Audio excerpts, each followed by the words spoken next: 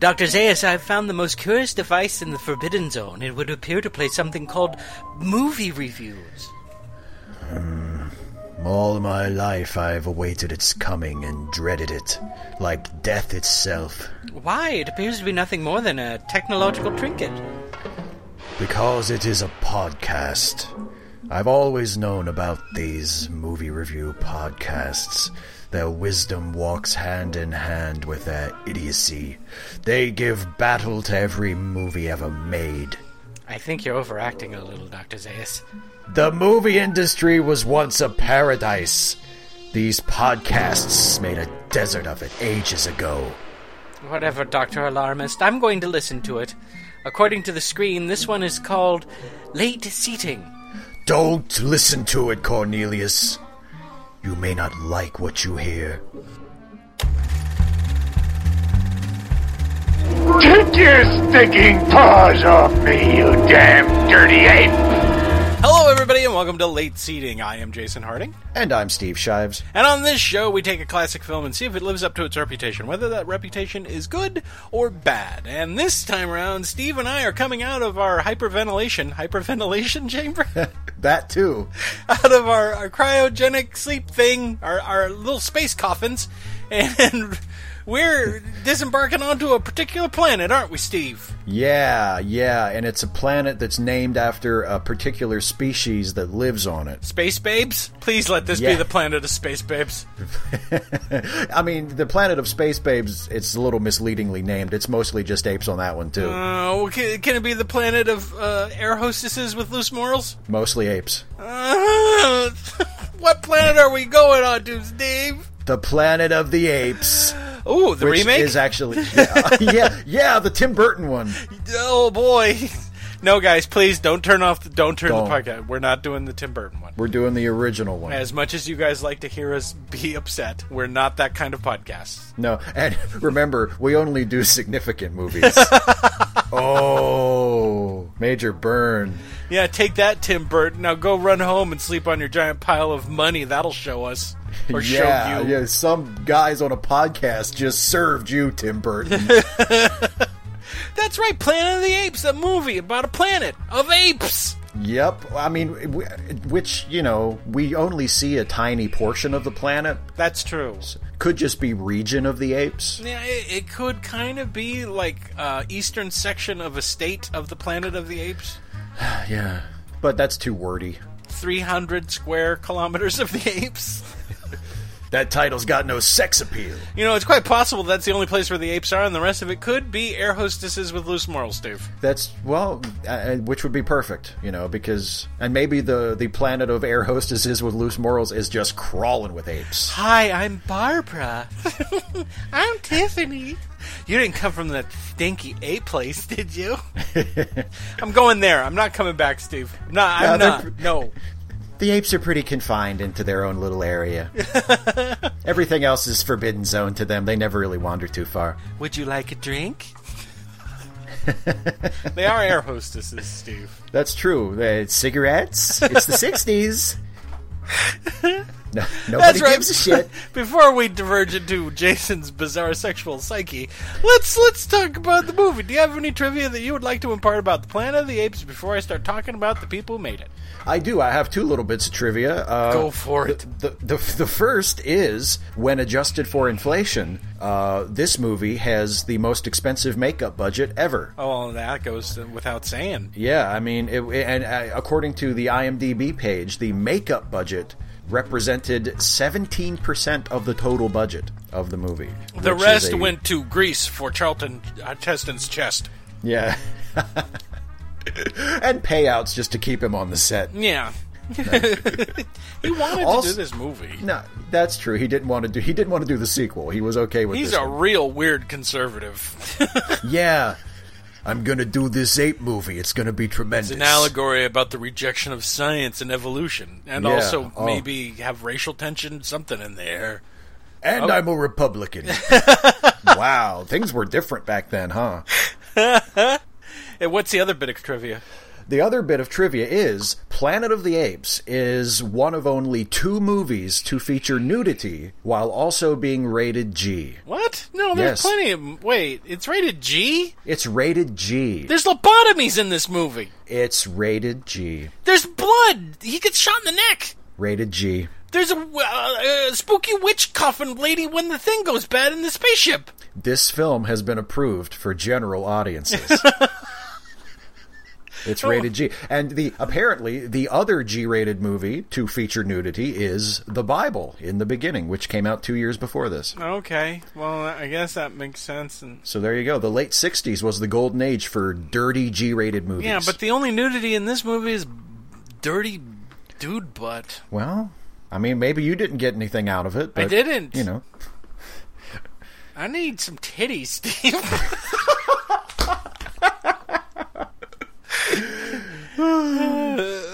That would have been a very different movie. I saw more of Charlton Heston's butt in this movie than his proctologist. Well, you know, people don't take baths in lakes with their clothes on. No, it's true. It's not called clothed dipping. It's called skinny dipping. That doesn't make any sense either. I know. Because big people go swim naked sometimes. Yeah. What about it? Well, they don't call that chubby dipping, do they? No, they don't. Well, as far as I know. Can we talk about the movie, please? Yes, let's talk about the movie. All right. Here's the people that are responsible for it. It was directed by Franklin J. Schaffner. Now, this is like the beginning of a string of hits for him. Or at least string of very notable movies. Because right after this, he did Patton, then he did Nicholas and Alexandra, then he did Papillon, and then he did Boys from Brazil. Wow. He did pretty well for himself in the 70s. That's quite a run. I think he died, or just stopped making movies. I'm not sure what happened after that. It was produced by Arthur P. Jacobs. He produced all of the Apes films, and the only other really notable film he's produced is Dr. Dolittle, which I guess has apes in it. Yeah, technically. Screenplay by Michael Wilson and Rod Serling. Now, originally they purchased the rights to this book before the book was published, and they gave it to Rod Serling, and he did like 40 drafts of the screenplay before it was handed over to Michael Wilson. And they just gave screenwriting credit. He allowed them to give primary screenwriting credit to Michael Wilson. Now, there are a couple of things in this script that are very much not like Rod Serling or Michael Wilson as far as writing goes, and that's because a unnamed punch-up writer came in and put in stupid things like human see, human do, and, you know, I've never met an ape I didn't like, and he basically threw in a bunch of really gross, stupid fucking puns. I wish I knew that guy was. Sorry. There's a reason. Are we sure it wasn't Joel Schumacher? I'm positive. Anyway, it's based on Planet of the Apes by Pierre Boulet. Hey, you know what else he wrote, Steve? What else did he wrote? He wrote the book The Bridge Over the River Kwai. Oh, that was somewhat successful. You want to know why he wrote that book? Why did he write it? Because he was working as a spy for the French government during World War II. He was captured by the Japanese and forced to build a bridge. Oh, so he was writing from personal experience. Yeah, and then I guess he got in a spaceship and crashed on a planet of apes. Wow. But, I mean, think about that. Think about, okay, you know, we have a bunch of whiny, bitchy writers now who don't do anything. This dude was a spy, was forced to build a bridge, wrote a book about it, which was turned into an awesome movie that we'll eventually review one day, and then turned around and went, you know what I want to do? I wish to write a book about a planet filled with apes. I don't like people so much.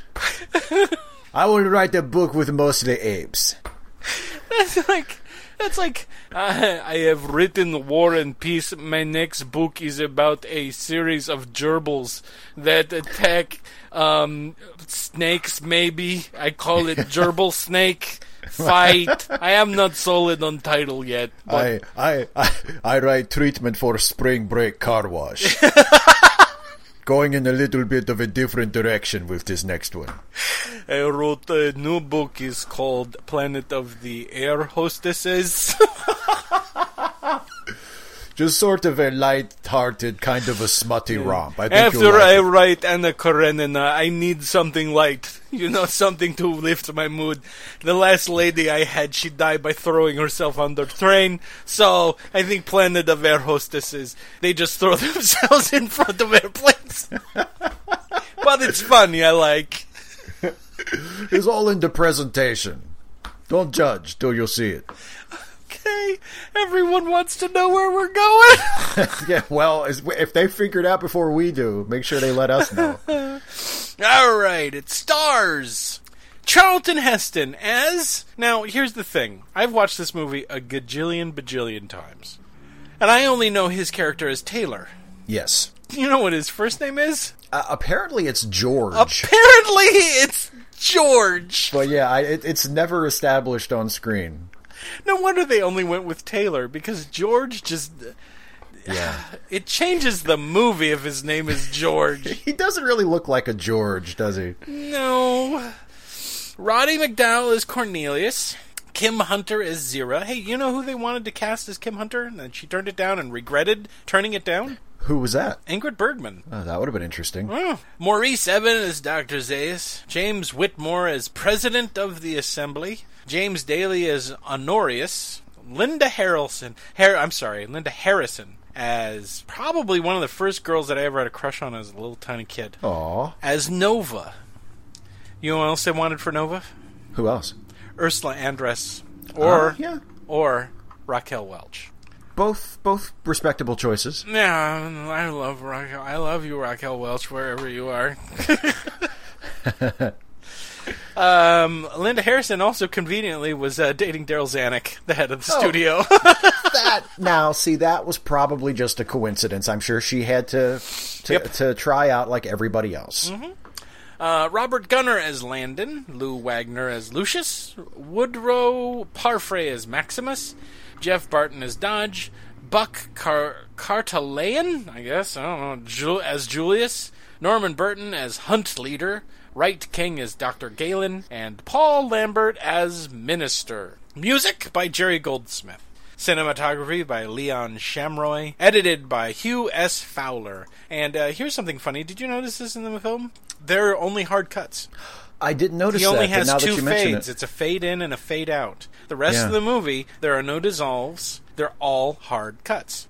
I don't know if that was a choice or if they were just like, get it out as fast as possible. Well, it would be nice if we did a crossfade. No, fuck you. Hard cuts. Everything hard cuts. All right, okay. I wonder if that's like an editor's philosophy. Like there are editors who are like, none of these fucking dissolves. Yeah, you need a hard cut. That's what you get. Well, Fowler won an Academy Award the next year for Patton. Do you remember how Patton opens? Quick, hard cuts of Patton's uniform. Remember that? He likes hard cuts. Yeah. And Fowler's been in the industry for years and years and years and years. So who are we to question him? Yeah. He got his Oscar, then he died. Anyway, that's not a joke. He did. I finally got my Oscar. I think he lived 3 more years and then he died. Production company Apjack Productions, distributed by 20th Century Fox. It was released on April 3rd, 1968, and we just discovered this ourselves on the same goddamn day as 2001: A Space Odyssey. Guys, if you were a sci-fi nerd on April 3rd, 1968, you had a Sophie's goddamn choice to make. And such two very different choices. And if that was a Friday night... and it was Star Trek was on? Oh. Holy shit, what were you going to do? The psychiatric hospitals filled from coast to coast, because those still existed back then. Running time, 112 minutes. Budget, $5.8 million. Box office, $33.4 million. So it made its money back, and a respectable sum on top of that. And it has gone down in history for a thing at the end. And also the makeup. Yes, and because they made 4 more. Yeah, they also made 4 more. And then they rebooted it. And then they rebooted it again. There was a TV show and a cartoon. Oh, yeah. That's true. There was a TV show, yeah. Yeah. So it's kind of cemented into our psyches at this point, for some reason. Yeah, we're stuck with it, whether we like it or not. Yeah. It's almost like this is the Planet of the Apes. Am I right?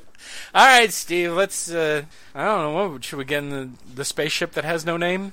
I mean, it was called, I think Air Force One at one point. I think fans called it the Icarus. Yeah. That kind of stuck. I'm going to call it pointy spacecraft that isn't airtight. Because it sinks. Yeah, right. Don't call it the boat, because that's a bad name for it. It's fine in space, but not in the water for some reason. Boy, yeah. Think about that till it makes sense. You'll be here for the rest of the podcast. All right, Steve, come on, let's go. Let's do it. Okay. Let's check the year, and I'm going to set the timer, and we're going to get into our little space coffins. Sleep pods, or whatever it's called. And make you sure you set the timer for the right time, because we don't want to wake up like 2,000 years after we're supposed to wake up. What? I was pressing buttons and looking at you while I was setting the timer. What did you say? Sorry. I was just, never mind. Oh, wait, I'm...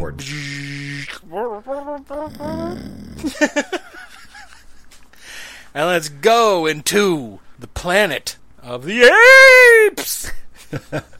Steve, take it away. Before we get to the planet of the apes, we have some scenes on the spaceship of the humans. Yeah, dig the crazy light show, man. Yeah, space is freaky. It's really trippy on the outside. I came here for the apes, but I got a light show, dude. Oh, yeah, so we meet Taylor, who is Charlton Heston, who is... I hate people. Yeah. I hate people, and I hate the people. I hate everyone, and I hate the people on this ship most of all. Exactly. I just put my crew to bed, and now I'm gonna piss and moan for a few minutes. Doing something you shouldn't do in a spaceship that only has one room. I'm smoking a cigar, and I'm putting it out on the console. Stab there. Fuck everybody, and fuck you. Yeah, I'm surprised he didn't turn around and just start flipping off the people that are asleep in their little space coffins. Yeah, right. Get that camera out of my face. Yeah. We're rolling, Chuck. Shut up. I'm breaking the fourth wall. I don't care. Anyway, he's a spaceman. Yeah. And they for left ANSA. Yeah. The laziest bit of sci-fi writing I have ever seen. Yeah, gee, I wonder what that's supposed to be. What does it stand for, though? I don't know. Aeronautics National Space Administration? Yes, exactly. It's almost as bad, and I love Farscape, don't get me wrong, but I think that was the IASA, where they replaced the N with the I, from National to International Aeronautics and Space Administration. Yeah, so now it's IASA. Yeah, that's good. Rolls off the tongue. Yeah. Anyway, he's a spaceman, and what are they doing? Well, they went off on this really preposterous mission where they left Earth, and because they've been traveling so fast, because of time dilation, only about 6 months have passed for them on the ship.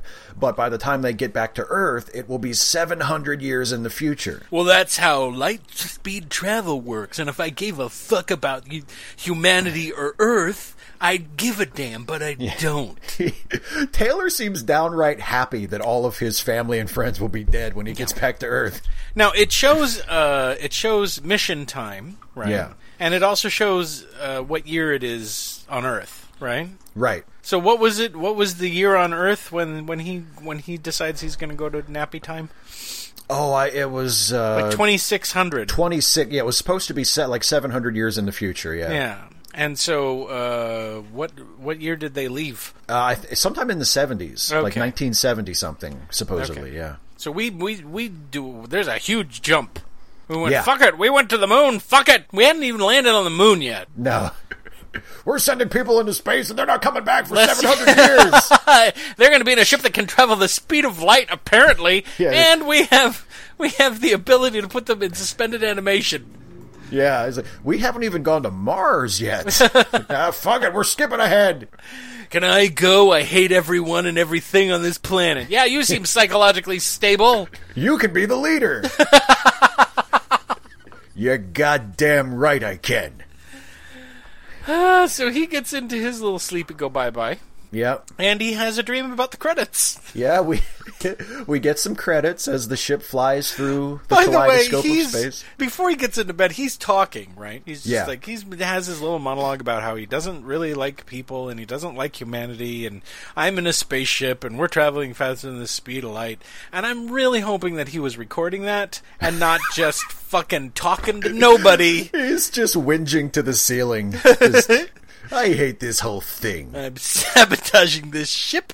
I think I can convince them it was an accident. Yeah, so then he goes to bed, and then we get the credits. Yeah. Right? Yep. And then we cut to a really neat kind of spaceship POV.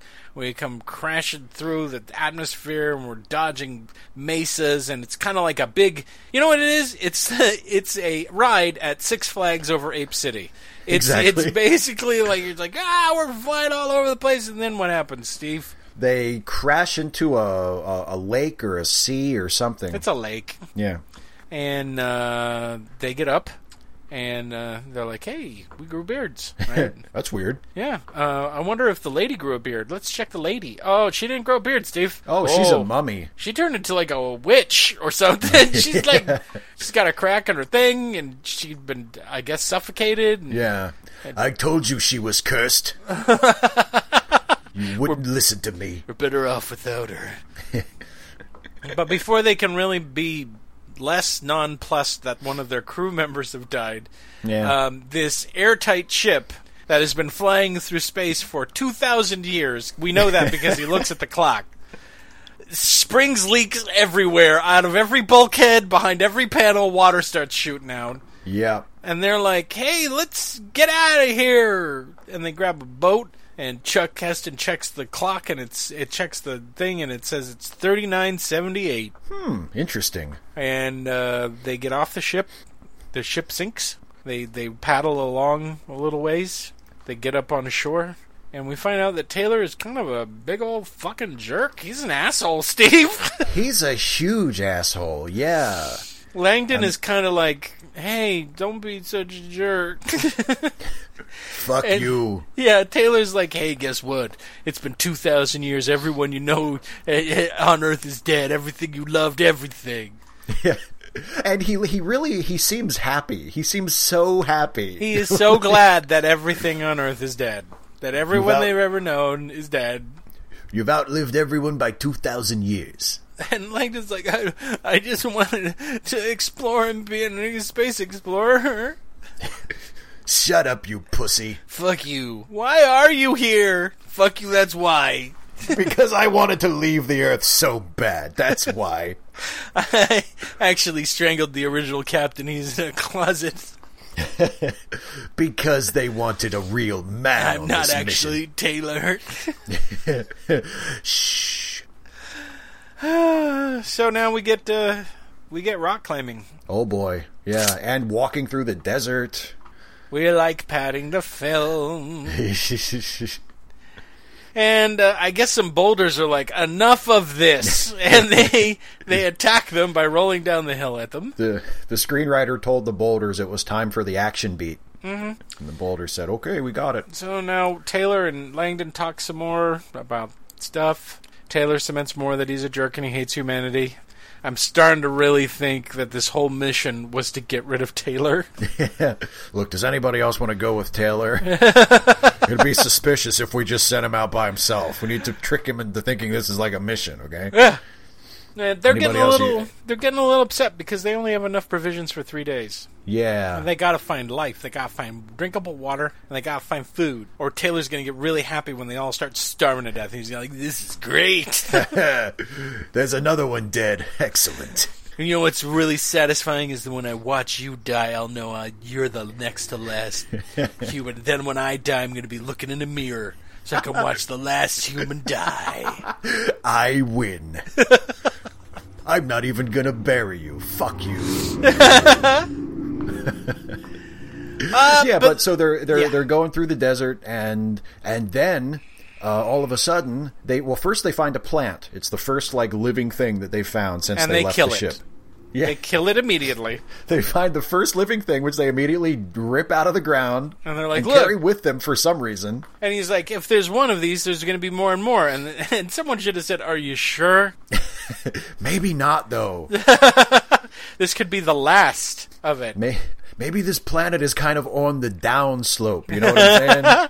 But thankfully, now there's more plants, and they find more plants, and there's more rock climbing, and then all of a sudden there are giant scarecrows everywhere. Yeah, they find the retirement home of the Blair Witch. I moved here for the dry climate. They see these big scarecrow kind of like things. Yeah. Covered with hair and whatever. And they climb up to take a look at them. But as soon as they get up there, they discover something else that's more important. Right, Steve? Yeah, they find water. There's this huge waterfall and a big, like a stream and a pond. Yeah. They're like, okay, forget the scarecrow thingies. Mm-hmm. Let's Jessica get naked. Six is swimming in it. Oh, sorry, that's another movie. Sorry. I think it's the same body of water, though. Yes. And so then we get to see them strip naked, and we see their butts all over the place. That's right. But Drink it in, ladies. While they're... And you fellas, too. I know you're looking. When they're swimming naked, someone done steals their stuff. Oh, merry pranksters. Yeah, and so now we have an extended scene of Hide the Pickle. Yeah, they predict the opening credits of the Austin Powers movies by several decades. Because we have to go through this entire scene where we keep hiding behind. They hide their dicks behind every bush in existence because they're following the people that stole their clothes, and they come across a whole bunch of people, don't they, Steve? Yeah, but they notice that these people. They look a little primitive. They're a little dirty. They're not wearing a whole lot, and also nobody's saying anything. There's no talking or noise or anything. And originally, the original script had all the women bare chested, which would have been the movie you wanted. Well, yeah, presumably. Yeah, it would have, and the movie would have taken a dramatic turn at this point for me. Excuse me. Anyway, so they see these people, and they're eating like corn. And they're pulling down melons from a tree. Melons don't grow from trees, but what the fuck ever? Who cares? Melon trees. As far as they're concerned, it's an alien planet with people on it. And because that's what they think. They think they're on an alien planet, right? Right. They're on an alien planet. Of course they are. Yeah, that's how things work. Yes. They're on an alien planet, everybody. Now, with breathable atmosphere and organic life and human beings and corn. And melon trees. It's an alien planet where a plant identical to our genetically engineered crop corn just so happened to grow naturally. That's right. That crop that had to be cultivated and interbred and developed to a point for ears to be that big, because wild corn is actually not that impressive. Yeah, evolution took a different path on this planet, this completely different planet. Right. Yeah. Oh, and also Heston spies his future girlfriend out there. Yeah. Dibs. Yeah. Anyway, so they're looking at him and they're like, hey, they all seem to be mute and they all seem to be dumb. In 6 months, we're going to be kings of this planet. And the other two are like, what? I thought you hated people. But now I'm going to rule them. And just when he starts making his plans to make the rest of humanity submit to him, they're attacked by a bunch of sticks. Yeah. A bunch of sticks coming. All the humans start running. And we see sticks, and then we see people on horses, and then there's nets. Except they're not people, are they, Steve? They're apes riding horses! That's right, and they've got guns and stuff, and they start rounding up the people and shooting them and stuff like that. That's not cool. And then Dodge is shot in the back of the neck, and he dies. Uh-oh. And what's his name? Landon falls off a cliff. Yeah, but he gets captured. Yeah, and then Charlton Heston gets shot in the neck, and he falls down, and he gets captured. They're really good with neck shots, these apes. And we noticed that these apes wear clothes. Mm-hmm. They've got guns, and they talk. Yeah. English. Yeah. Yeah. And they round up some of the people, they put them in a cage wagon, and then we go to Ape City. Yep. And we're in the Ape City vivisectionist's office. I don't know what is this place. It's a science thing. Yeah, it's like Ape Dr. Mengele. It seems like they do like brain surgery on the humans to try and develop. Are you saying that Zira is the equivalent of Dr. Mengele in the Planet of the Apes? Well, maybe not her. She's just following orders. Oh, okay, great. But maybe like maybe like Dr. Zaius would be Dr. Mengele. Everything's Nazis. Everything's Nazis. Yeah, they bring him in and they notice, oh no, it looks like this one got shot with a paintball in the neck. Because I don't see any kind of wound, just bright red paint all over his neck. And we learn about some Ape City politics, right? Yeah. There's one line of dialogue where apparently there used to be like a caste system where the different kinds of apes were regimented. And what kind of apes does there appear to be? Well, it looks like there's chimpanzees, which are what the doctors are. Yeah. There's gorillas, which it looked like most of the soldiers were. And assistants. All of the thug muscle. Yeah, and then there's, I guess, orangutans. Mm-hmm. And they seem to be the ones that are in charge. Right. And on this alien planet, as far as he's concerned, they all speak English. Planet. They all speak and write English. Oh, yeah. Despite the fact that we see ape writing elsewhere in Ape City, and it's not English, Steve. Can you explain that to me, please? They have a very complex culture. Oh, okay. Where they can read and write English. Yeah, and they probably have like a more formal written language that they use, for like official occasions and for signage and such, Yeah, and we were so Earth-centric that we just naturally assumed that there was intelligence on other planets. They would all speak English too, right? Well, yeah. And be populated by people. What? They just got one thing wrong, and they made apes the thing. That's what it is, right? Yeah. I mean, what other language would they speak? I mean, come on. Uh-huh. So now we meet Zira, who's like this nice chimpanzee lady. Yeah. And she's a doctor. And we meet Dr. Zaius, who is not so nice orangutan. What is he? He's the head of science and... He's the minister of science and the defender of the faith. Yeah, because those things aren't in conflict at all. Oh, well, if only the movie had some point to make about that. I don't think it has any point to make about it, does it? Me neither. Yeah. No, not at all. This is just a fun movie about the apes. Yeah, that's it. There's nothing, there is no subtext here at all. Rod Serling never wrote subtext, ever. No. Social commentary, nope. I just wanted to write a fun adventure movie with apes. Stop trying to find a message. There isn't a message. Oh, and we also learned one other thing. They really hate people, don't they, Steve? Oh, boy, they really hate people. I think they hate people more, I would say more than people on our Earth hate apes. Do we hate apes? I don't think we do. I don't think we really hate them. Did we hate them back in the 60s? I don't think we did. I always thought they were kind of cool. They have a tendency to throw their poo around. It turns out that chimpanzees are the most violent. But that's kind of fun, right? No, how is it fun? I mean, not if you're the one hit with the poo, but just in general. I mean, who doesn't love to see a Not if you're the one that gets throw their face bitten off and all their fingers removed and have their testicles torn off, because that's what a chimp can do to you in about 5 seconds flat. Yeah, but then you have to ask, what did the human do to deserve that? Oh, we're not going to have this discussion right now, are we, Steve? How dare you victim blame the victims of those chimps? Anyway, yeah, so they don't like humans at all. No. Yeah. So he's locked up in a cage, and he gets a present, right? Yeah, it's Linda Harrison, the girl that he was kind of sweet on. Yeah. Yeah, and they're putting a cage together, and he's like, "Okay, well, maybe this isn't so bad."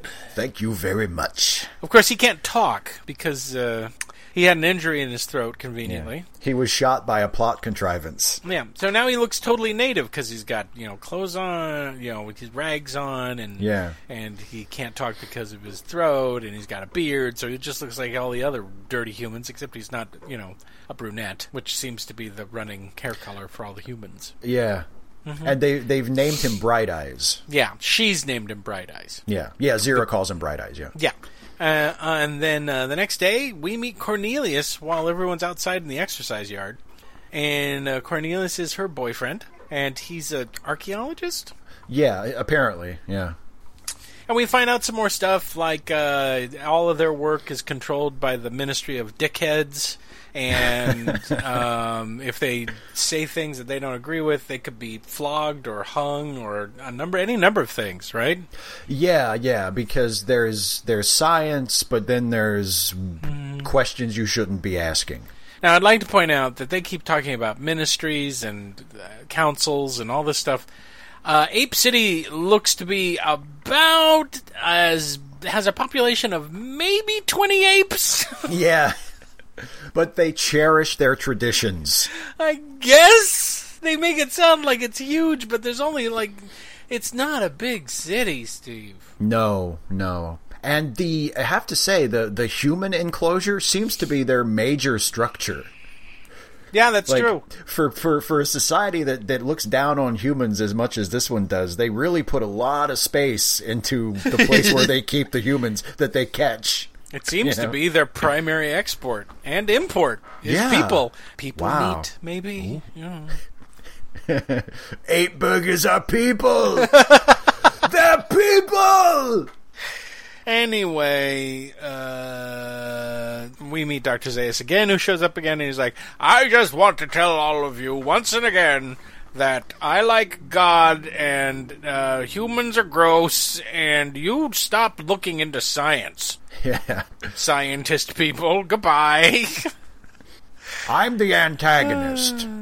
Back inside, Taylor steals a pen and a piece of paper from Zira and writes her a little love note. Yeah. And once again, it's really good that she knows how to speak and read English. Yeah. She's because like, oh, shit. What he writes on the piece of paper is, my name is Taylor. And she's like, get him a collar, I'm taking him out. And the gorilla's like, that's a bad idea. He's been really violent. And she's like, I don't care.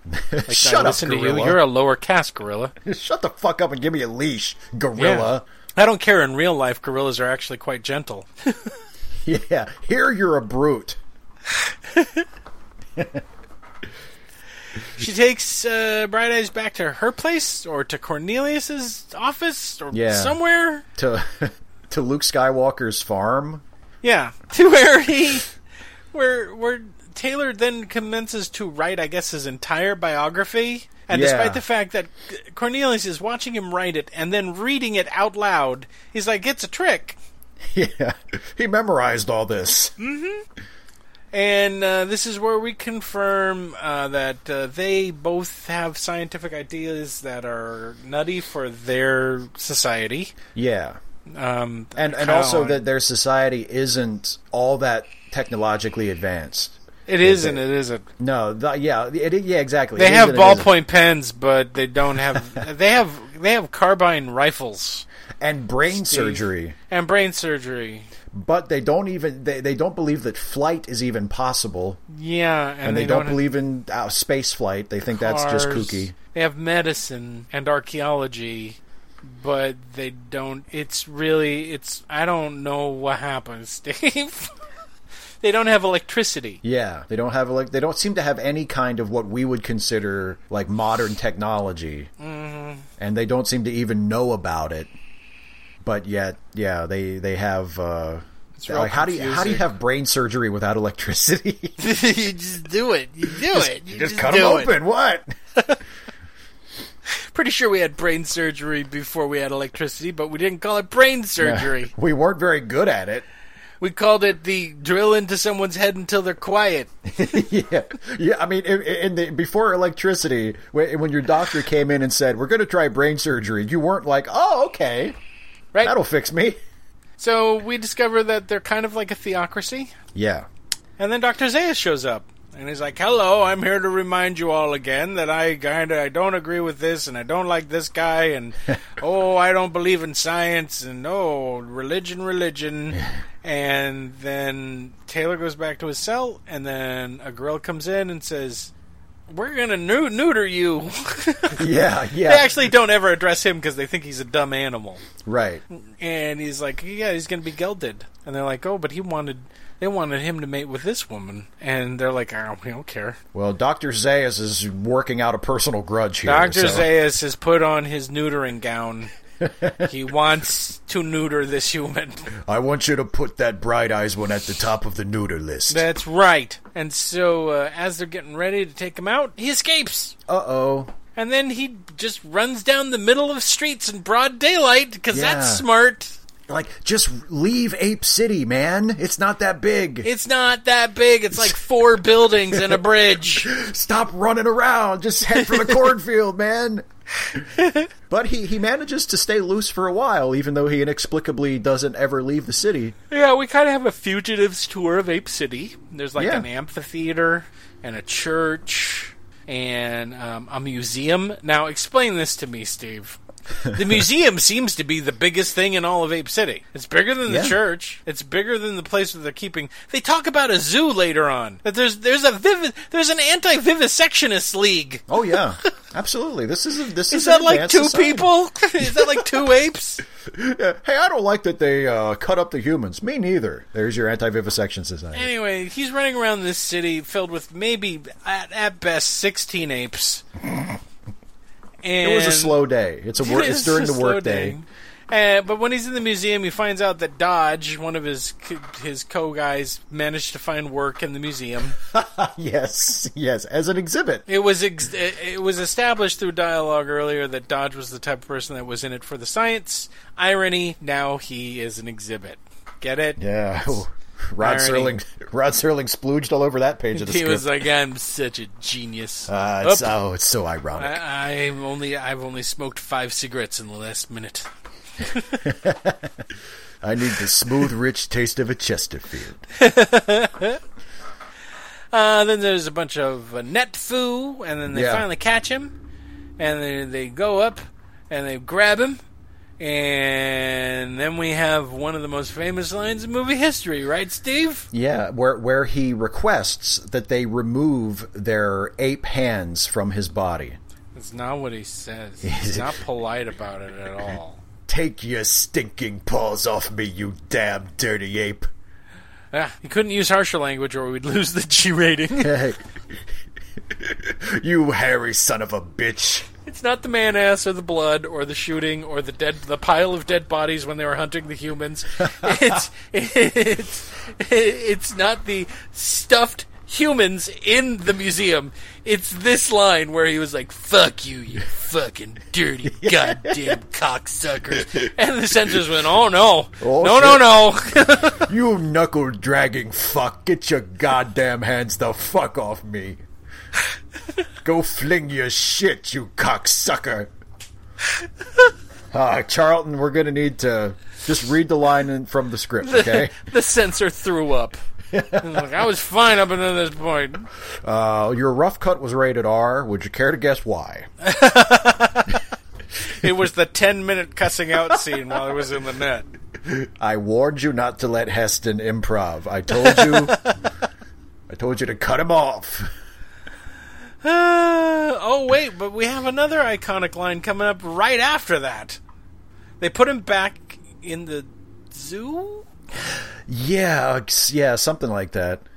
And they're hosing him down with a pressurized water hose somehow. Yeah, which they have. Which they just have. Yeah. And they separate Nova, because he names her Nova. Yeah, that's a sexy name. Is it? I don't know. And he screams, "It's a madhouse." Yep. And then what happens, Steve?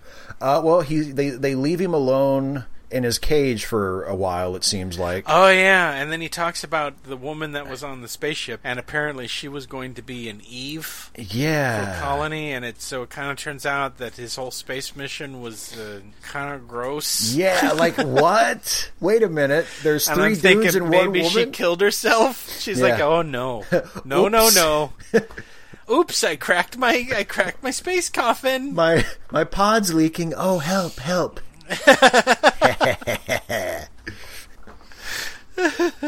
She probably, smashed the controls so that they flew too far into the future too. She's like, "Fuck this." Oh, but now it's time for us to have a trial. Yeah, or a hearing. They go into court. They take off his clothes because his clothes stink. Yeah. And it's nothing to them. They're used to seeing naked humans because humans are just animals. Yeah, and this is where we start arguing about evolution and science denial and the dangers of theocracy. And oh boy, this is where all of the social commentary comes in fast and strong, guys. The allegory makes its presence known. There's no goddamn way you're missing this allegory at this point. No. I've heard lots of other people want to say that it's all about race. It ain't. This movie is not about that. It's about race and about 6 other things. Yeah, that's true. Rod Serling said, I'm just gonna get it all out. I haven't had a Twilight Zone show for 5 years, and damn it, I'm just gonna go for it. But the hearing doesn't go well. No. They're not interested in learning the truth. They're convinced that because he can talk, that he's some sort of freak or mutant, that maybe Dr. Zira made him, or something along those lines. And then later, Taylor gets a private meeting with Dr. Zayas. Yeah, Dr. Zayas calls him in just so they can have a nice one-on-one, and he says, "Hey, hello, Taylor, let's you and me rap. I just wanted to let you know that your friends are probably going to prison, and I'm going to cut your brain out. Unless, now this is the sweet part, Taylor. Unless you tell me where your tribe is." And he's like, "I told you for the last time. I don't have a tribe. I come from a planet of people that I hate." And he's like, "That's stupid. You come from another tribe somewhere, and you're going to tell us where you have. You have 6 hours to tell us. Otherwise, I'm going to town on your brain. I'm going to do it naked. You don't want that." They call that the Zayas special. Yeah, but Taylor's like, "What are you afraid of? What do I represent that you're so scared of, Dr. Zayas?" And he won't answer him. Will He's like, nothing. You don't. Yeah, I don't swig you. I'm Dr. Zayas. Yeah, fuck you. What are you a doctor of? Nothing. That's what I thought. Get out. Get him out of here. Right. By the way, where is Ape University, where I got my doctorate? It's an ape. It's an ape Puerto Rico. Theocracy science. It's a university in Ape Puerto Rico, where all the real classy, accredited universities are.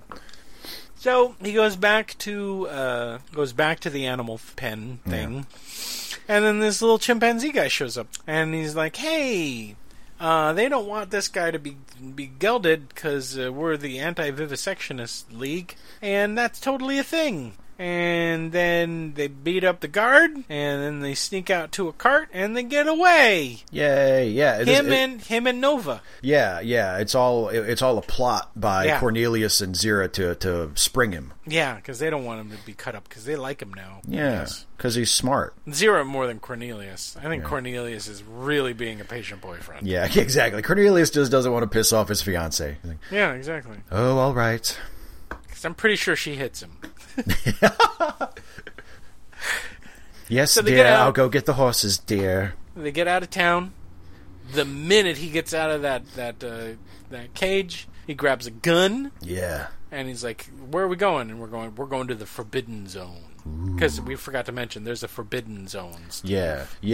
That's actually where Taylor came from originally. Yeah. And so they're going back in there because Cornelius went there once, and that's where his research is. Yeah. And so they're going there, and now we have like a wagon train of the apes, where we're now just following them while they ride horses and they go over stuff, and then they go all the way to the sea where the cave is, and then as soon as they get there, what happens? Oh, as soon as they get there, a whole bunch of gorillas and Dr. Zayas come riding out. That's right. And they're like, "Gotcha! We knew you were coming to the cave, Cornelius, you jerk." Oh, but Taylor's got Dr. Zayas in his sights, and he's like, "I'll shoot you!" And so he sends all the gorillas away, and then he's like, "Hey, look, it's obvious that you don't agree with Cornelius and Zira's hypothesis about there being intelligent humans and about there being apes that predate this culture that is older than your current, more evolution allegory, blah, blah, blah. Your young Earth creationist bullshit. Anyway, let's go up in that cave and see if we can find anything." Yeah. So they go up in the cave, find a bunch of bones, find like dentures and pacemakers and a little doll. And the doll talks. Uh-oh. Yeah, and Taylor's like, "Why would apes make a human doll that talks?" Why would humans make animal dolls that talks to? Shut up. No, but I mean, it's a valid point. Yeah. Well, he could have easily have said, "Because we're creative, we think it's funny." Yeah, we make fun of you that way. Duh. Yeah, we anthropomorphize this. Well, is that even a word that we can use? But we anthropomorphize. we apropomorphize it. Well, I mean, humans are apes too, technically. So shit. That doesn't make. Shut up. Look, you're not going to be able to talk your way out of this one, Zayas. Yeah, but before anything's settled, they hear gunshots. They run out of the cave. Turns out the kid that was out there has been overrun by the gorillas. A gunfight kind of ensues. And then Taylor fakes his own death. Yeah, and Zaius, thinking that Taylor is hurt, comes wandering right out. Oh, I want to see him dead. And, I want to see him bleed to death. Is he hit? Is he hit? Is he hurt bad? Is his brains out? What? Oh, no! And then he gets captured by Taylor. They tell the apes to leave again. Then he ties up Dr. Zaius. And then he says, I want a horse and I want enough food for a week for me and Nova. He had shaved off his beard. Remember that? Yeah. Which they said makes him look less intelligent, which I thought was a pretty good line. Yeah. And then he rides up to Dr. Zaius and he says, don't follow me. And Dr. Zaius is like, whatever. Yeah, you're going off to die. You're riding off into the Forbidden Zone. Who cares? Whatever. My society's intact. Yeah. And then they say a bunch of stuff that actually didn't happen. They're like, we've proven our theories, so we won't be convicted of heresy. Scientific heresy. I don't know what scientific heresy is, because it doesn't sound like you can commit scientific heresy. It's whatever Dr. Zaius says it is, buddy. I guess. But he's like, yeah, you've helped prove that. Not really. Whatever. Then he kisses Zira goodbye, and then he leaves. Yep, he rides off on the horse with Nova. Mm-hmm. And the anti-Dr. Zaius? Dr. Zaius is like, you're not going to like what you find. Bye. Yeah, bye. I'm not going to tell you what you're going to find, but you won't like it. And then he goes, okay, you guys are going to jail. Let's blow up the cave. I'm a hero. Fuck and you, by the fuck way, science. This whole time, here are some of the things that were revealed. He's known about human beings for a long time. He's known about the fact that human beings existed before apes. He knew that they were intelligent. He knew that they had language. And the reason why he hates Taylor is because human beings are destructive. They destroy everything around them. They eat up all the food. They're bad. Yep. So he's got us pegged, basically. He's He's basically got us pegged. Turns out Dr. Zaius is the hero of the movie. Yeah. He's a little harsh in his methods, but yeah, he's got us pretty much dead to rights. Yeah, because we're also supposed to believe that Charlton Heston went from I hate everyone to I miss people. I found out there's something worse than people, and it's apes. Yeah. Then he rides off and the movie's over, right, Steve? Nothing else happens.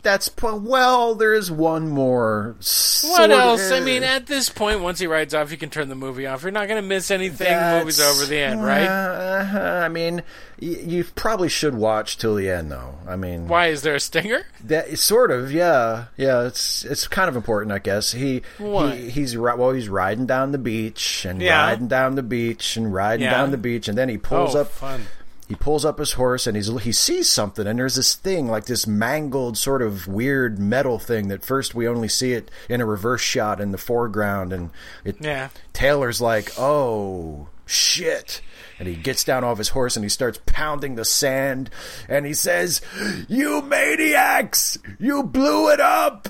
God damn you all to hell! And we're like, boy, that must be something that he's looking at. Yeah, I hope it better have a payoff. Boy, he's really pissed. And we cut to the reverse and pull back, and it's the Statue of Liberty. Oh, wow. The Statue of Liberty is buried in the beach. It was Earth all along, man. It wasn't an alien planet. It was Earth. Yeah, I figured it was Earth. It's Earth all along. With all the English and all of the, the baby doll and the glasses. They found glasses. And the Forbidden Zone used to be New York, though. Yeah, okay, whatever. It's not like that big of a surprise. But, I mean, where the ship crashed, that could have been, Central Park. Who cares? None of it. Here's a question. Why is the entire city gone except the Statue of Liberty? It's fucking made out of copper. And it's laying right in the water. It's in the ocean. It should have dissolved away centuries ago. It's just one of those things. Like a bad piece. Writing? No, it's like when a piece of paper will randomly survive an explosion or something. It's just one of those things. Okay. Well, so then what happens? Does he continue writing and he's like, no! And he finds the St. Louis Arch. He's like, you blew it up. I forgot you did it, but now I remember. The Space Needle. Oh my God. It's just him finding these things. The Golden Gate Bridge. Wrigley Field, damn you. Nothing notable in Hollywood. It's an L that might have been from the sign. I'm not sure. I don't know where I am at right now. Big Ben, how did I get here? Damn it! It's all mixed up. The end? That's it, the end. Very cold credits at the end, too. Yeah. It's these kind of credits. See that? Didn't see that coming. Yeah, it's now Earth. Think about it. It's Earth. Fuck you. You just sit there and think about it, humans. You think about what you've done. We didn't do anything. I mean, this is a science fiction movie. We didn't blow up anything. Whatever. Just listen to the ocean while the credits roll. Yeah, look how you've upset poor Chuck Heston. Meanwhile, Nova's like, what? Would you want to clue me in? I don't get this. What is this? Are we going to have sex at some point? Just, can I have a minute, please? The only way this can get worse is if I meet a bunch of people who worship an atomic bomb and who can take their faces off. But what are the odds that that's going to happen? Yeah, that's crazy. That's a pipe dream. That's That's crazy. Okay, so really the end? That's really it. The end. That's the end. That's the end. All right. So, Steve, how do you feel about this science fiction classic? The Planet of the Apes, plural, sorry. There's more than one ape. That's true. It's interesting because a lot of times, when we talk about this movie, you can't avoid talking about the social commentary because it's so there. The overarching allegory. Yeah, for the entire thing. Yeah, because it's. I mean, you can't miss it. And as much as I appreciate that, and as much as I appreciate it when movies have that, because I mean, one of my favorite things is movies that are about things other than what they're literally about, and this is definitely an example of that. I think I like it the most just for its goofy, pulpy adventure aspects. Like that, I think that's what it does best, and I think that's sort of where its heart lies. Like there is the social commentary is definitely there, and obviously is there by design. It's not like they just added that because clearly, if Rod Serling was writing it, he wasn't going to just say, and we'll throw some social commentary into shit, Yeah. But I think it works the best as just a goofy pulp science fiction movie about astronauts that get stranded on this crazy planet and, find out that it's flipped and there's apes that are dominating humans instead of the other way around. Like, I think it works the best as that because the social commentary, as we mentioned during the synopsis, it's a little all over the place. Yep. It can't really pick which subject it wants to satirize or comment on. I mean, because wait, what is this movie about again, Charlie? I have no idea. Just look, they're just apes, okay? Just forget it. They're just apes. Well, because I mean, you can you can take it as many different things, and if you pick one and you just try to ignore the other possibilities, it almost makes it a better movie, because you can read it as a commentary on how humans treat animals. You can read it as a commentary on race relations. You can read it, and there's the science versus religion aspect of it that really comes on strong in the second half, like out of nowhere. All of a sudden, you're like, oh shit, so it's about religion and science too? Damn. Yep. It's everything. Yeah, there's just so much. It's a whole season of Star Trek in one movie. Yeah, it really feels like Serling had all of this bottled up after Twilight Zone was canceled, and he was like, I'm just going for it. Fuck it. They gave me a movie. I'm just going to throw it all in here. And it's a little didactic, and it's a little it's a little clumsy. It's a little it's not handled as smoothly as you might hope. So while I appreciate it, and while I'm happy that the effort was made, because it's nice to see like a science fiction film that at least tried to say something other than space adventure. Like I appreciate that. But ultimately, I think what makes it a good movie, and I do think it is a good movie, I do enjoy it, is that it is like a goofy pulp space adventure, and the social commentary almost feels intrusive at times. And there are other things about it, like the climax is kind of awkwardly put together, where like he takes Dr. Zayas hostage twice to get out of a jam, which is a little weird. It's like, oh shit, the gorillas are back. How's he going to get out of this one this time? He does the same thing. He just takes Dr. Zayas hostage again. Oh, okay. It seems a little weird. And, they set up having Taylor be the only one of the 3 surviving astronauts getting captured, and then they kind of forget about the other 2 guys. And, we forgot about one ourselves, because they go out and they find Landon, and he's had a lobotomy. He's been given the R.P. McMurphy treatment. Oh yeah, it was. And then Taylor picks up the water fountain and throws it out the window, runs to freedom. But yeah, I think it gets a lot of people still talk about it, and it gets brought up by film critics and by movie nerds a lot for its social commentary and for its allegory. But to me, it works best as like the astronaut and gorilla movie, which probably wasn't the intention of the filmmakers. I think they maybe wanted it to be viewed more as it's an intelligent movie, and it has things to say about issues that matter, and it does, but that's not what it's best at. Like, it's best at being an adventure movie and like just a goofy, pulpy movie, and that's why I like it. That's what I appreciate about it. The social commentary and the sort of attempts to be an allegory or a satire don't quite come off because they're a little clunky and a little confused, and they just can't pick one theme to focus on. It feels like they just threw everything up there that they wanted to say. And it's they just hold back. You're going to do 4 more of these movies.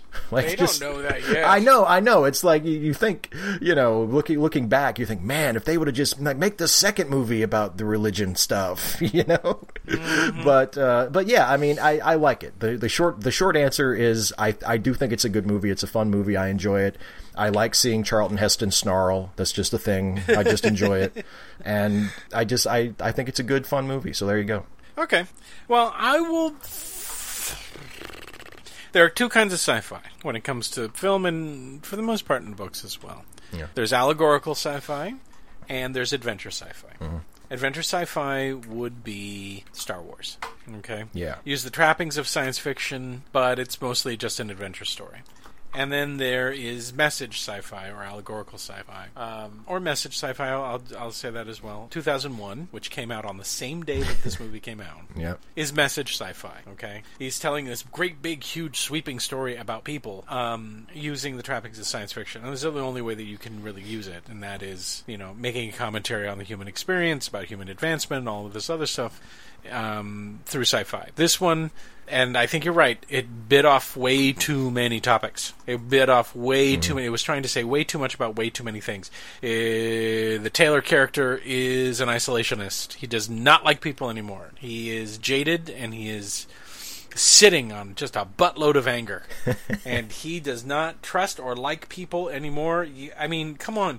He may have a lower opinion of human beings than Dr. Zayas until he meets Dr. Zayas. He's like, if they had met in a bar and they were just talking, he's like, well, I'll tell you this much, human beings will destroy everything. He would have sat there and gone, you know what Dr. says? You and me, we're best friends now. You and me, we completely agree on people, and I hate them too. You know what? I'll find them for you, and you kill them. But you have this kind of, you have the person that is sick of humanity, no longer trusts, likes, has a very low opinion of humanity, despite the fact that he is traveling at the speed of light on a fucking accomplishment of humanity, launching themselves off into the stars, and he's like, fucking people, god damn it. And then when we get onto the Planet of the Apes, I can see how some people want to see it as a commentary on race, and I can kind of see it as that. I can see it how some people are like, this is how we treat animals. Mm-hmm. So, how does that make you feel, humanity? When we kill animals, we pile them up in a pile and we take pictures. Does it make you feel good? And then we go into the whole science denial thing. And the thing about the science denial thing is that, unfortunately, that still resonates now. Yeah, boy. Fuck, I wish it didn't. God damn it. This movie is older than me, and I'm older than fuck. And this part of the whole religion versus science thing is still a fucking thing? Really? God damn it! The problem is that basic thing about the denial of evidence that is right in front of people because it is inconvenient for that society to recognize it still speaks to what we're fucking going through now, and maybe not about evolution so much, but take your pick. I know there's one that you all thought of the minute I started talking about this. It has something to do with climate and the end of our fucking species on this goddamn planet. Yep. Where probably apes will take over, and then fuck it, why not? The bonobos will be like, hey man, they're all gone. We can fuck wherever we want now. So yeah, there's a lot of allegory. Yeah. I find most of the allegory in there compelling. Unlike Steve, who just likes pew pew and hey, look, funny monkeys. I like a little meat with my potatoes. I like a little Star Trek mixed in, and that's what this was. This could have been Kirk. Kirk and Spock and McCoy beam down. They get hey, look, let's go swimming naked. Spock's like, okay, I guess, I don't know. And then they get all their clothes stolen, and then Kirk, discovers the difference is that Kirk doesn't have a speech at the end, where he fixes everything and then beams off the planet. Bye! Also, Kirk totally would have closed the deal with Nova. Yeah. This movie also does something that normally a lot of other science fiction movies would not have done at the time, and that is, turns out Dr. Seuss was right. Mm-hmm. Turns out his motivations were based, yes, they were based on fear, but they were also based on the idea that Dr. Seuss understood that the reason their society exists is because humankind destroyed their own civilization, and he does not want them to get a second bite at that apple. And yes, he's done some harsh things. He's done some awful things. And we feel bad for Taylor, I guess. But then the movie confirms that Dr. Seuss is right, because up until that point where he's like, what will you find out there, Doctor? His destiny. Okay. And we're kind of like, okay, well, I guess Dr. Seuss and the whole society is going to live in denial. Well, that's stupid, because people were great, and they had people beforehand, and I guess they all disappeared, and they destroyed their own. Oh, it's us. Oh, we suck. Oh, goody, we suck. Isn't that great? Hey, everybody, guess what? We suck. Taylor at the beginning of the movie was right. So it has that kind of ending gut punch, and I kind of like that. Yeah. I kind of like that ending gut punch. Now, does this movie have problems? Yeah. Yeah, it does. It does. There's no money for anything else. My complaints about Ape City seeming like there are truck stops that are more heavily populated than Ape City. And, the script wrote checks that the production company could not cash. The script alludes to a massive city with thousands, if not millions of apes, and a very large culture. But it doesn't feel much bigger than the huts that are crowded around this artificial lake. Right. in the Los Angeles mountains. The makeup effects still hold out. For the most part. Yeah. Costuming was interesting and neat. The music is interesting and neat. It feels like the odd thing about it is, for a classic film, it feels like a small movie, right? And that's because I don't think they spent a whole lot of money on other stuff. They were mainly concerned about making sure that they could make the makeup effects work. So do I think it's a classic film? Yeah. Do I think the allegory works for me? Yep, unfortunately it still does. In several areas. Now, to argue Steve's point, the remake of this tried to fix some of the problems that it saw in the original. In the original, the climax of this film is the confrontation in the cave. Literally, the climax of this movie are people arguing about science in a cave. Yeah. It's not some fucking shootout. It's not a chase scene. It's not a great big battle. In the remake, the climax of that movie is a great big battle between humans and apes. That movie is a fart. No one remembers it. It's gone. They remember this one. Even though there's no major scenes, there's no major epic battles, there's no gunfight, Dr. Seuss does not die. He's inconvenienced briefly while he's tied up. He looks a little uncomfortable. Heston kills one ape in the course of the film. He just shoots one from far away, who was shooting at him. That's it. That's the sum total. Yeah. And that's because this movie isn't concentrating on epic. It's not an epic film. It wanted to make its points and get out. And it made its points and it got out. So do I like this? I like this for the opposite reason that Steve likes it. I like it for the message. And not necessarily the goofy space stuff, because the goofy space stuff isn't goofy enough for me. I mean, it's so dumb, Steve. It totally is. Here's the thing: there's no way everyone spoke English. There's no way, Steve. No, absolutely not. You're right. Hey, but in the sequel, it gets even nuttier because they somehow send a rescue mission. Yeah, how does that work? I don't even want to. I can't. And I know in the original book, it's actually a Planet of the Apes. Yeah. The book doesn't have the same ending. Yeah. Yeah, Taylor leaves. And also, the apes occupy the buildings that the humans did beforehand. They basically took over. They have cars, and they have helicopters, and they have universities, and they have an entire society. And that was in the original scripts, and the studio went, that's too expensive. No, we're not doing that. Which is why we get a tiny Ape City. So, I mean, do I think it's a classic? Yes. Do I think the remakes... I don't think is going to attempt to remake this film. Hopefully. Yeah. They won't. It's one of the reasons why they concentrated on the prequels. Mm-hmm. Because the remaining films after Planet of the Apes, it was diminishing returns. By the time they got around to Paul Williams playing one of the orangutans, people were just like, what? They're still making these? When they're literally filming the entire thing in Griffith Park, and they're not even building an Ape City anymore. Everyone lives in tree houses or something. I don't know. Battle of the Planet of the Apes was more like small skirmish amongst two tiny armies for the Planet of the Apes. And that one has John Huston in it at the very end. Yes, it does. He's like, oh, I'm in a movie, and I'm going to play an ape at the end. Hey, work's work. So, Steve, classic, not classic? Oh, classic. Oh, very yeah. much so. I really, yeah. The movie has its problems. The movie can get really draggy if you've seen it more than once. It can get real draggy. There's padding galore.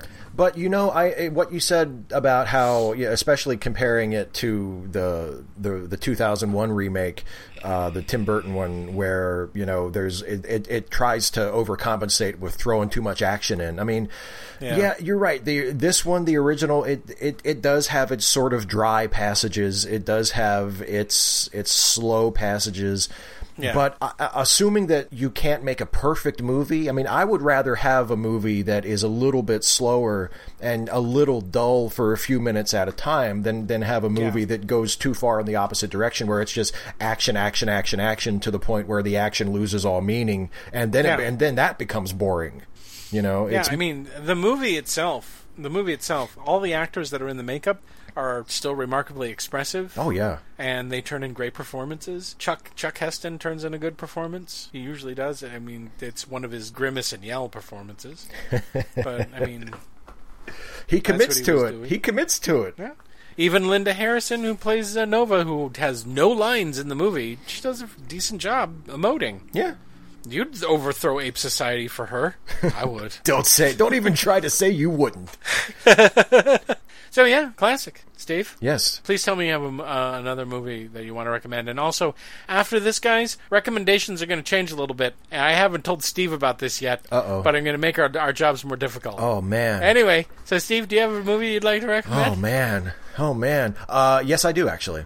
Okay, go. Well, one of my favorite things about the original Planet of the Apes is all of the cool connections to one of my favorite TV shows, The Twilight Zone. Right. Not only was it written by Rod Serling, but of course the cast includes Roddy McDowall, who starred in a classic Twilight Zone episode, and also James Whitmore, who was in some classic Twilight Zones. James Daly, who was in one of my very favorite Twilight Zone episodes ever, A Stop at Willoughby. And also was in a Star Trek as well. He was Methuselah in Requiem for, he was Flint in Requiem for Methuselah. And so lots of really cool Twilight Zone connections to Planet of the Apes. So the movie I'm recommending is another movie that also stars Charlton Heston, that was made a few years after this, that also has a cool Twilight Zone connection. The movie I am recommending is a little film from 1971 called The Omega Man. Oh, the Omega Man! Yes. Based on that book that they can never get right when they adapt it. Yeah, it's based on an awesome novel that everyone misses the point about. Yeah, by Richard Matheson, one of the core writers of The Twilight Zone.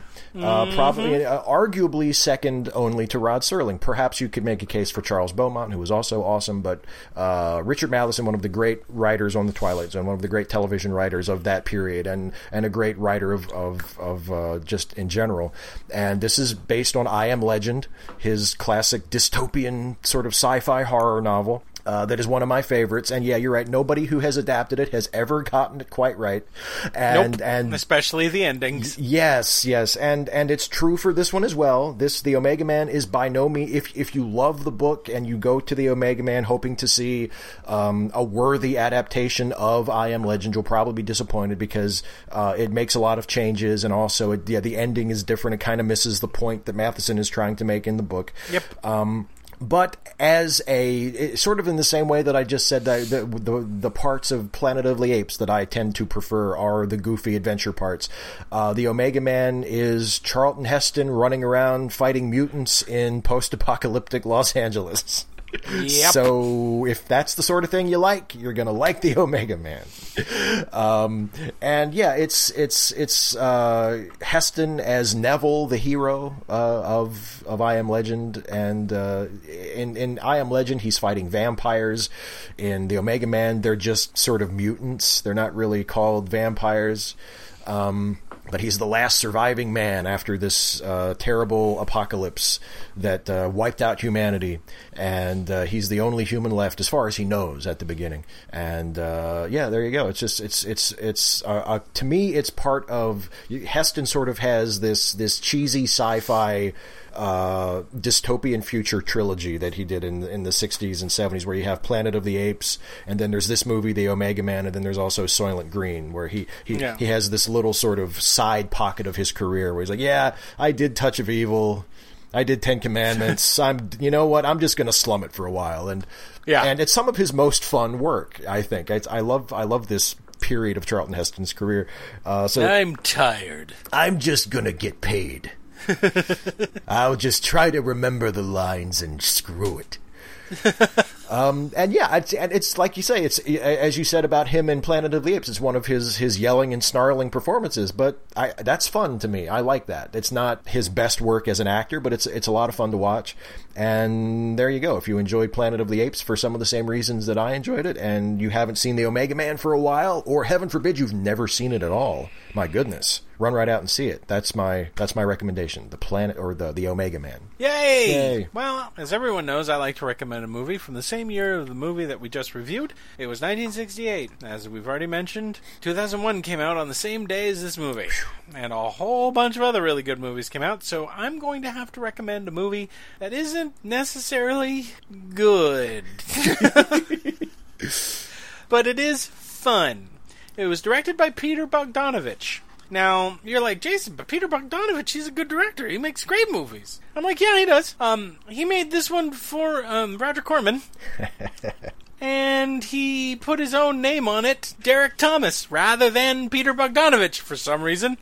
Oh, I know why. Maybe it had something to do with the star of the movie, which was Mamie Van Doren. Don't know who that is? Type in her name into Google image search. Do it. Do it now. We'll wait. We'll wait.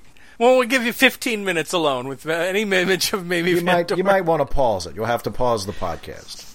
Yeah. The movie I'm going to recommend, and I'm only recommending this for Camp and Kitsch. This is the goofiest, stupidest, awfulest movie that you can just laugh at and throw food at the screen while you watch it. It has no message. It has nothing even approaching a message.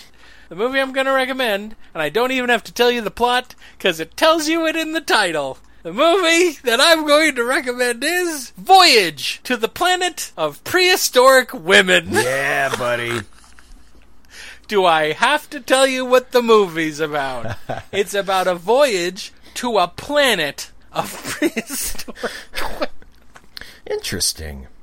So while it shares some of the DNA to Planet of the Apes, that's about it, is the word planet. And now to announce the change to the recommendations. I routinely, every week, I listen to every podcast that we produce. And I realize something, Steve. Yeah? It doesn't make a whole lot of sense to recommend a good movie after we've watched a good movie. Okay. Does it? I guess not. When we watch a bad movie, like, say, Heaven's Gate, it makes sense to want to recommend something for people to go see, right? I gotcha. I see. Yeah, I'm following. So when we say something's a classic and we think it's a good movie, then we should tell people a movie that they should actively avoid. I like it. I like it. We'll call it our anti-recommendations. The recommendations that we will, when we give a movie, a really good review to a movie, we're going to recommend a couple of movies for people not to see under any circumstances. Steve and I have watched a lot of movies, haven't we, Steve? I would say we've watched more than our fair share. Yeah. That's right. So we're going to recommend a movie that we don't think is worth your time or effort to see. That way, you guys don't waste your time on Netflix or doing. We don't want you guys to lose time that you're never going to get back, and we didn't warn people about them, right, Steve? You know what? Yeah, we're going to sleep a lot easier with this new recommendation convention here. Yeah. So I'm going to stick to the same thing, in which I'm going to take a movie from that same year. But if we did a good movie and I have to recommend you not see something, it'll be from that year. And that'll be easy, won't it, Steve? I'm just doing this to make my life easier. I can find a shitty movie easier than a good movie. Okay. That's right. So that's going to be the change. Yeah. And we need to do this again. Oh, yeah, we should. We should do another episode of this. Hey, you know what? I kind of want to I'm feeling a little culty. Oh, I see. Okay. I want to do a movie that's a little culty. Okay. And a little exploity. Ooh. And a little makes me feel funny in my pants area. Maybe a little naughty. Just a little naughty. I got ya. Sure, but fun. Yeah. And that everyone kind of knows about, but I don't think very many people have seen. They definitely know the title. Yeah. Okay. I think for our next review, we should review the classic film, Faster Pussycat, Kill. Oh, I like it. I think we should definitely review that. I think I definitely should watch it 5 or 6 times before we do this podcast. I'm going through it frame by frame. My wife no longer speaks to me. So you heard it from here, guys. If you want to get all the jokes and you really want to watch Faster Pussycat Kill, then please go find it, go watch it. If you haven't seen it before, oh boy. Oh, I'm jealous of you. Oh, I remember the first time. I was scared of that movie. I'll say this before we review it. I was scared of that movie. I thought it was going to be something awful and I was going to hate every minute of it. And it turns out it's one of my favorite things in the whole world. You were afraid it was going to be about a cat that went on a killing spree. That's right. In a souped-up car. Just wanted to drive as fast as it possibly could and kill as many people as it could. Damn straight. Yeah. But it's not. No, it's not. It's a much different movie than that. Although it is. that sounds like that would be a cool movie, too. No, not after. No. Guys, go out and watch it. If you haven't seen it, boy, you're in for a treat. If you have, there is no reason for you to not watch it again, is there? No, there isn't. You want to get the jokes, right? You want to know what we're talking about when we review it. So True. Come on, you got to go watch it. All right. Well, that's it. Thanks for listening, you guys. And until next time, this has been Jason Harding, and go see a movie this week. And this has been Steve Shives. Chalk up another victory to the human spirit. What? This? Yeah. Was this a victory for the human spirit? Yeah, why not? What part of the humans? We're deeply cynical. Yeah, but we have fun. True, okay, so cynical fun. Cynical fun. Chalk one up for cynical fun, everybody. Chalk up another victory for cynicism. You don't think that this podcast is the reason why he has such a... He's like... He walked into the spaceship going, I've downloaded 9,000 podcasts for my 30,000-year trip into space. I love humanity and I love everything about it.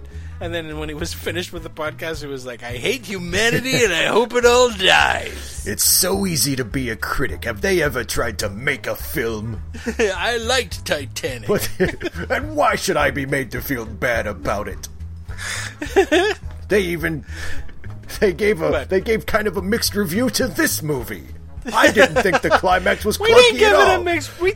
We just because it's creaky and old doesn't mean we didn't like it. Hey, listen, Charlton Heston in the future, listening to this podcast, we both really like the movie that you're in right now while you're listening to this, okay? Also, you're dead.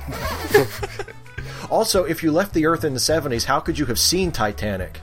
Yeah, that doesn't make sense. And how are you listening? Joke guys at the end of the podcast. And how are you listening to podcasts? Podcasts don't exist in the 70s either.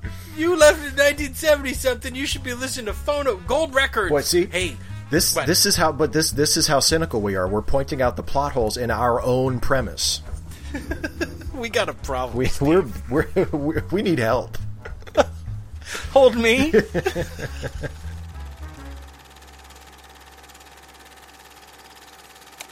Late Seating is a Let Me Listen podcast production featuring Steve Shives and Jason Harding. Produced by Jason Harding. Theme music, Rollin' at 5, composed and performed by Kevin MacLeod. You can find more Let Me Listen podcast productions at our website at www.letmelistenpodcasts.com. You can also find us on Stitcher, iTunes, or just about anywhere you download podcasts. Late Seating is a listener-supported podcast. If you would like to support Late Seating or any of the other Let Me Listen productions for as little as $1 a month, please visit our Patreon page at www.patreon.com/LetMeListen. And thanks for listening.